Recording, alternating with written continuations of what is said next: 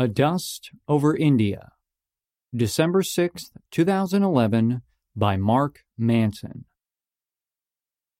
As your plane descends upon New Delhi, a soft orange haze engulfs you, drawing you in. A cascade of shanty towns drift below, clogged arteries of traffic dividing the landscape into innumerable scattered shards of populace. If you land in the evening, the haze throbs over the country with a dull glow in the speckled city lights. If you land in the afternoon, then the haze is a giant mass of incomprehensible dust, some amalgamation of smog, smoke, dirt, and fog. And no matter how far away you go, or how far you get, you never completely escape it. I have been to 40 different countries. Yet India made the most indelible impression of any of them. And not for all of the right reasons. Frankly, it's not a pleasant place to be. Anyone who tells you otherwise lacks perspective. India's full of contradictions, horrors and delights, achievements and atrocities, often on the same city block. And despite the immense history, the monuments, the spectacular sights of human ingenuity, one can't help but ask themselves repeatedly what they're doing there. The first thing that strikes you about India is how dirty it is. In a word, the place is disgusting. All of it. The entire country. Never before have I seen mountains of garbage the size of a small house stacked on the side of a road in broad daylight in the middle of a city repeatedly. Dumpsters tipped over and overflowing.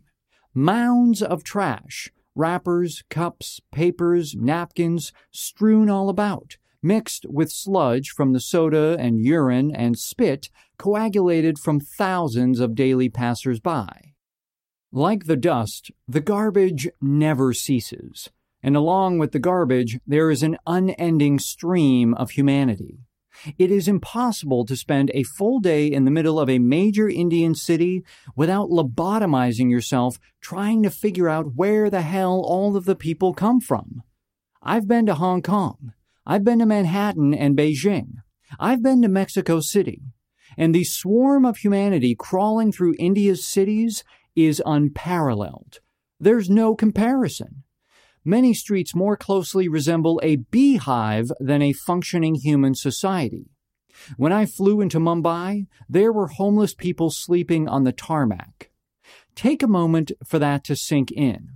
The city is so crowded and disgusting that people decide they'd rather sleep on the airport runway. And that is the second thing to strike you about India. The poverty. It is legitimate, take-your-breath-away poverty, like the kind you see on TV charity ads, but far worse, and far more real. Limbless men stewing about in their own feces, emaciated children playing on piles of garbage, a man with his leg literally rotting off to the bone, maggots and all, laying on the curb. It's everywhere. The amount of suffering is indescribable, and it is unceasing. After a couple days, I was excited to hire a driver to go to Agra because I figured I'd be able to see some countryside and escape the stench and horrors of the city. But no, the entire 4 hours between Delhi and Agra was an unending stream of people, garbage, and cars, with billows of dust drafting in our wake the whole way down.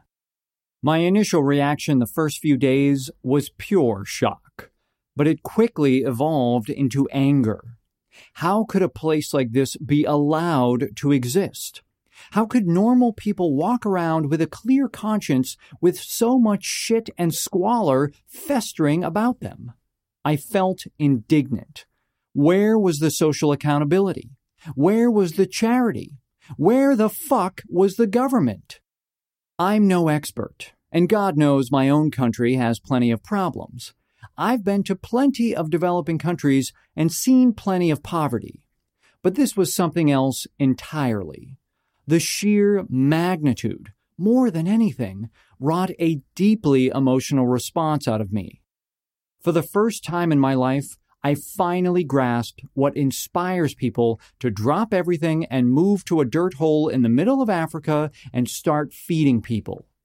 When confronted with that much suffering, it seems insane not to do it. People like Mother Teresa or Princess Diana or Bill Gates didn't seem like such foreign actors anymore.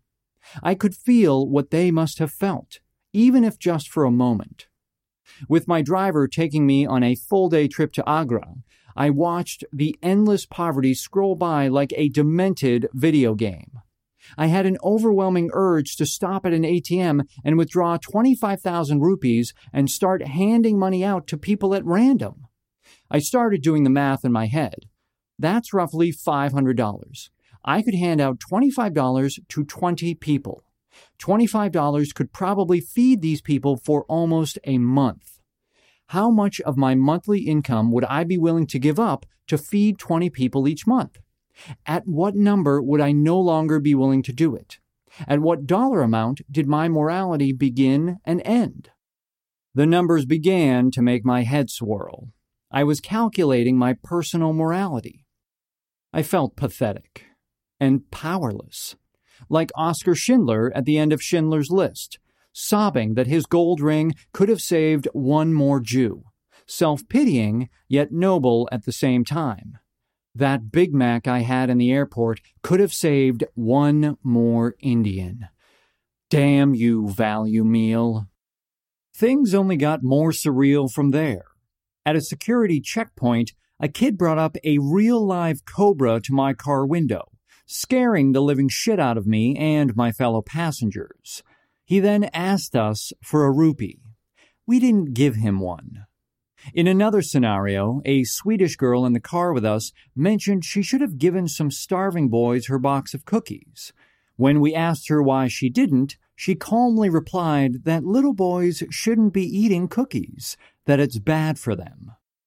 In a Pizza Hut, every table had its own waitress. When I ordered hot wings as an appetizer, my waitress duly congratulated me on making such an excellent culinary decision. Seriously, that's what she said. As I looked around the restaurant, I saw each table occupied with fat, well-dressed Indians. I was reminded of the line from Monty Python and the Holy Grail. He must be a king. What makes you say that? He doesn't have shit all over him. In Pizza Hut, the Indian people did not have shit all over them. Therefore, I assumed they were kings. That, and they all conspicuously had their BlackBerries out for one seemingly nonchalant reason or another, silently bragging to one another across the restaurant between garlic sticks. Meanwhile, out the window in front of the restaurant, a homeless boy, covered in shit, was attempting to pry open a boarded-up hot dog stand, presumably to find some scraps of food left inside. Stray dogs licked their open sores nearby. Trash milled about, blown by dust. And we, the fat, rich kings of Pizza Hut, had our appetizers congratulated by personal staff. The mind boggled. The contradictions mounted. My cognitive dissonance flared. When the manager came by to ask me how I was enjoying my meal, my first thought was, this is fucking Pizza Hut. What's wrong with you? But I didn't. I smiled and said, fine, thanks. But the bizarro world of India didn't always lead to anger. It could be charming as well. At the Taj Mahal, I was approached by an Indian guy my age who asked me to take a picture. I said sure and reached out to take his camera, assuming he wanted me to take a photo of him in front of the monument. But instead, he stepped away from me, pointed the camera at me, and as four of his friends surrounded me and draped their arms around me, snapped a photo. Minutes later, a small family of four requested the same. And then another family, but this time just me kneeling with their kids. Then a group of teenage boys who wanted a picture with my tattoo. As a tourist, I became part of the tourist attraction myself. Here we are at the Taj Mahal, and here we are with a white person. And here's little Sandeep flexing his arm next to the big white man. Soon a crowd had gathered. Many of them hung around, nervously trying to speak English with me. Some of them simply stared for minutes on end. All of them beamed smiles of excitement. The dust pervades every city and town, some with a smoggy golden hue, others with a gentle gray haze. It cakes the cars, the streetlights, and the dead stray animals. It scratches at your throat and turns your snot black. Indian culture itself is quite disorienting. The people can be incredibly warm and hospitable, or cold and rude depending on the context and how they know you. The conclusion I eventually came to is that if they already know you, or if they're somehow benefiting from you, then they can be incredibly warm and open people. But if they don't know you, or if they're trying to get something out of you, then they are a prickly, conniving bunch. The local I got to know the best was Sanjay, the 20-something-year-old who ran a hostel I stayed in. He had studied in London and been all over Europe, so he was fairly westernized. He and I would stay up late together drinking cheap vodka, regaling each other with our travel stories. There was little else to do after nightfall in India but get drunk, and little felt more appropriate. But what Sanjay told me about Indian people is bizarre but true. He said Indians will rarely, if ever, resort to violence. As a foreigner, you never have to worry about being robbed, or having a knife pulled on you, or getting beaten up by a gang of thugs and having your kidney carved out of you. And this is true. I've been to many shady parts of the world, but never did I once feel unsafe in India, even late at night. But, Sanjay said, an Indian will lie to your face. He'll say anything to get what he wants from you, and most of them don't see it as immoral or wrong. So on the one hand, they won't stick a gun in your face to take your wallet, but they'll hand you fake business cards and offer to sell you something that they don't actually have, so that you'll voluntarily empty your wallet to them on your own accord. And I have to give them credit. They're really convincing salespeople. In Agra, our driver brought us to a handcrafted rug shop. Inside the shop, I immediately knew what was coming. A tour of the rug factory where we would be cornered, literally, and pitched to buy one. I had seen this before in other countries, and here I saw it coming a mile away. Yet the man came across as so unassuming, so genteel, so incredibly polite, it was impossible to not be won over. He showed us the individual thread counts of the rugs, how the rugs are meticulously woven by hand. He showed us how they design the patterns on elaborate grids and then translate them to their wooden weaves. He then took us downstairs, gave us beverages, and launched into one of the most impressive sales pitches I've ever heard in my life. The man should be selling luxury cars in the United States. By the end of it, I was busy deciding which rug my mother would like the best. After some gentle bargaining and some friendly gestures, I made the purchase and arranged to have it shipped to her in the U.S. It was about an hour later in the car when I realized what had just happened. The elaborate setup, the way packages with American addresses had been set out just right for us to see, the pictures of satisfied customers. I knew what they were, and they were good. My stomach dropped. I'd been had. My mother would never see that rug. But with only a couple $100 lost, I got away fairly unscathed. An 18-year-old Canadian kid staying in our hostel got taken for thousands of dollars. A couple of Indians stopped him on the street and with perfect English convinced him they worked for a travel agency. They then led him to their office, where they handed him brochures and planned out over a month's worth of traveling and lodging, telling him the entire time that they were getting him the best deals and that they would prearrange every relevant tour. By the end of the hour, he had spent close to $2,000 and felt good about it. By the time he got back to the hostel, his face was white. He realized what happened. He asked Sanjay about it, and Sanjay told him to immediately call his bank in Canada and cancel the card. Tell them it had been stolen.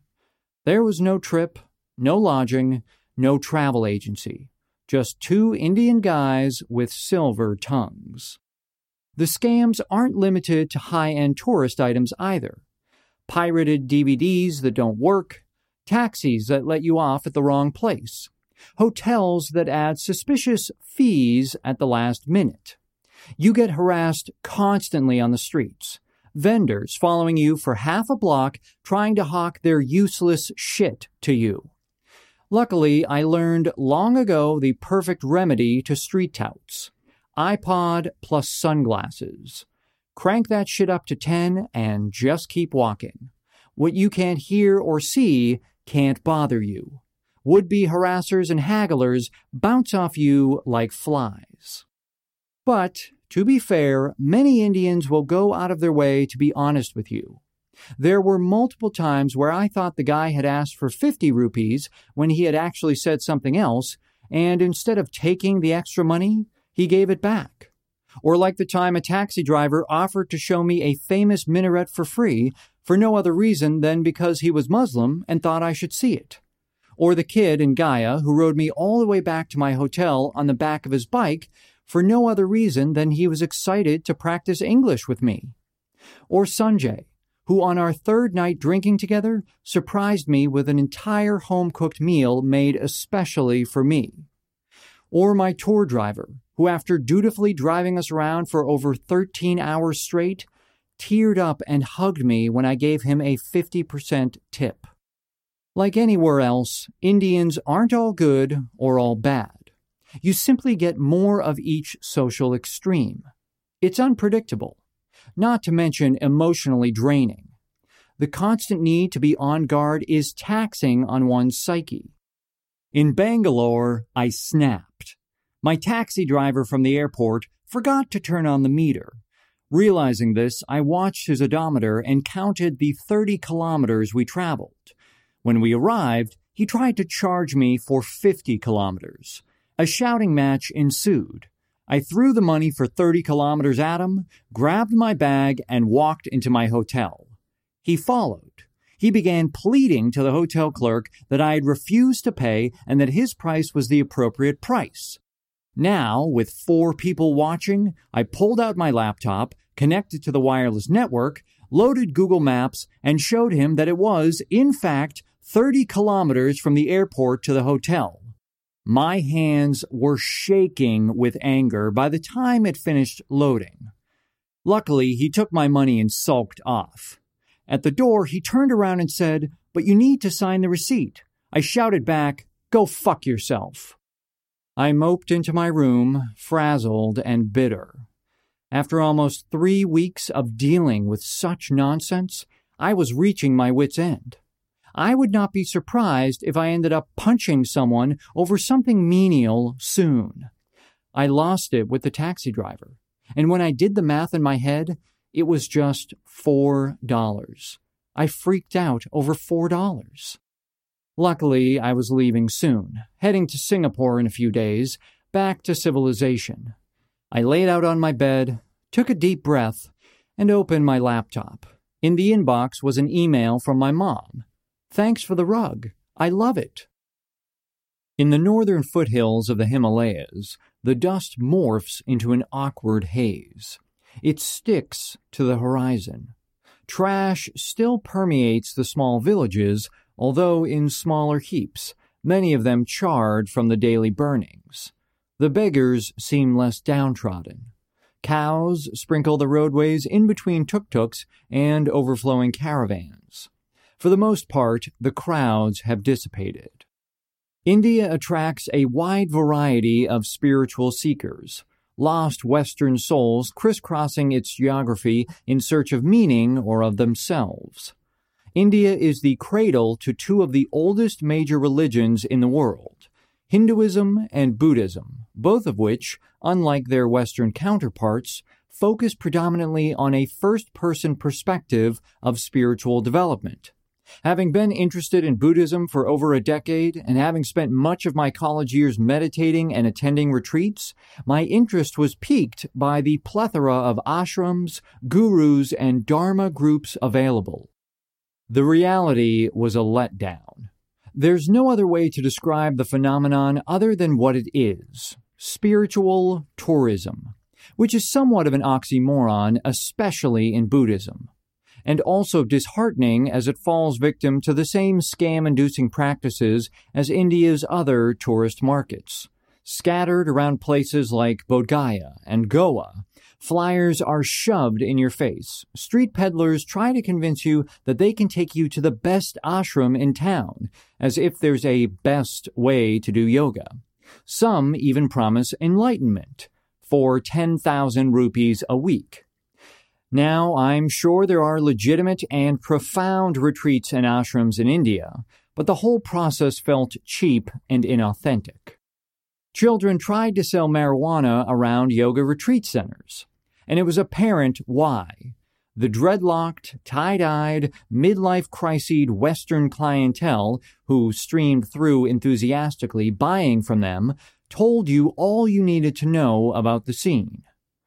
2 Westerners I spoke to in Bodh Gaya, where I considered sitting in on a retreat for a couple days, told me that they had never meditated before and were excited to learn it in India.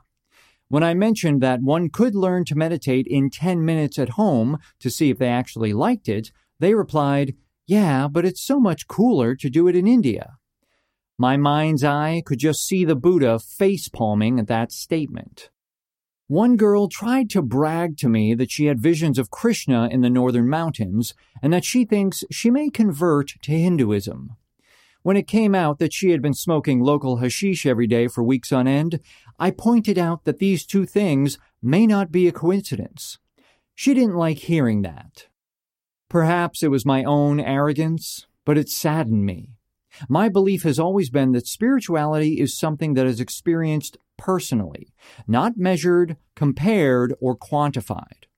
Meditating on a loud bus in Chicago can be just as profound as meditating under the Bodhi tree itself. In a religion whose whole belief system revolves around impermanence, unattachment to the material world, and equanimity, making a 4,000-mile pilgrimage to a tree in the middle of nowhere India for bragging rights seems, well, counterproductive. I can see the interest historically and perhaps emotionally, but spiritually, there's not a whole lot of difference. And so as I passed the flyers and the hippies with their braids and skull caps, it became harder and harder not to be a little bitter. I understand that pilgrimages and capitalizing on your most holy site are pretty standard for all of the world's religions. But I guess in my mind, I held out hope that Buddhism was different. And actually, Buddhism is different. It's the followers who aren't. Or maybe I just don't like hippies. But I can't help but feel that the volume of poverty in India is related to the solipsistic tendencies of the religions based there. I also can't help but feel that foreigners regularly mistake being pushed so far out of their cultural comfort zone as some sort of spiritual experience. When the human mind is presented with paradoxical conditions, it usually reacts with inexplicable feelings and often invents a supernatural explanation for them. And India is rife with paradoxical conditions.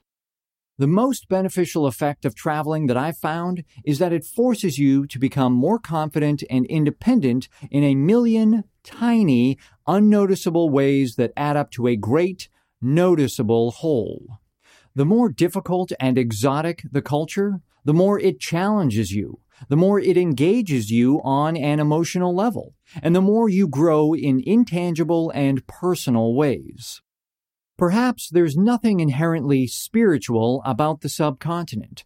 It's just the most extreme cultural experience a Westerner can subject themselves to and, as a result, grow from.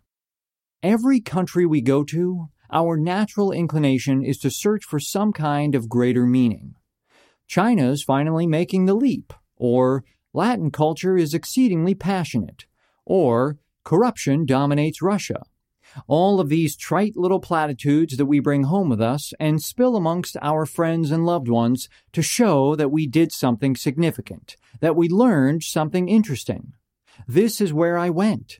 This is the meaning. all in 1 or 2 sentences. There's no single sentence for India. The place is a fucking mess, and it's the only country that I've ever been to where I left more confused than when I arrived. My search for meaning came up empty time and time again. One day in Bodh Gaya, a small town of maybe a few thousand people, I ate at an outdoor restaurant in the town square. Beggars, shirtless children, and cows littered the square, along with a few assorted street vendors. I had just returned from touring the temple built for the place the Buddha had become enlightened. Looking out over the town square from my large plate of curry, I watched the beggars stew about, completely ignored by the townspeople.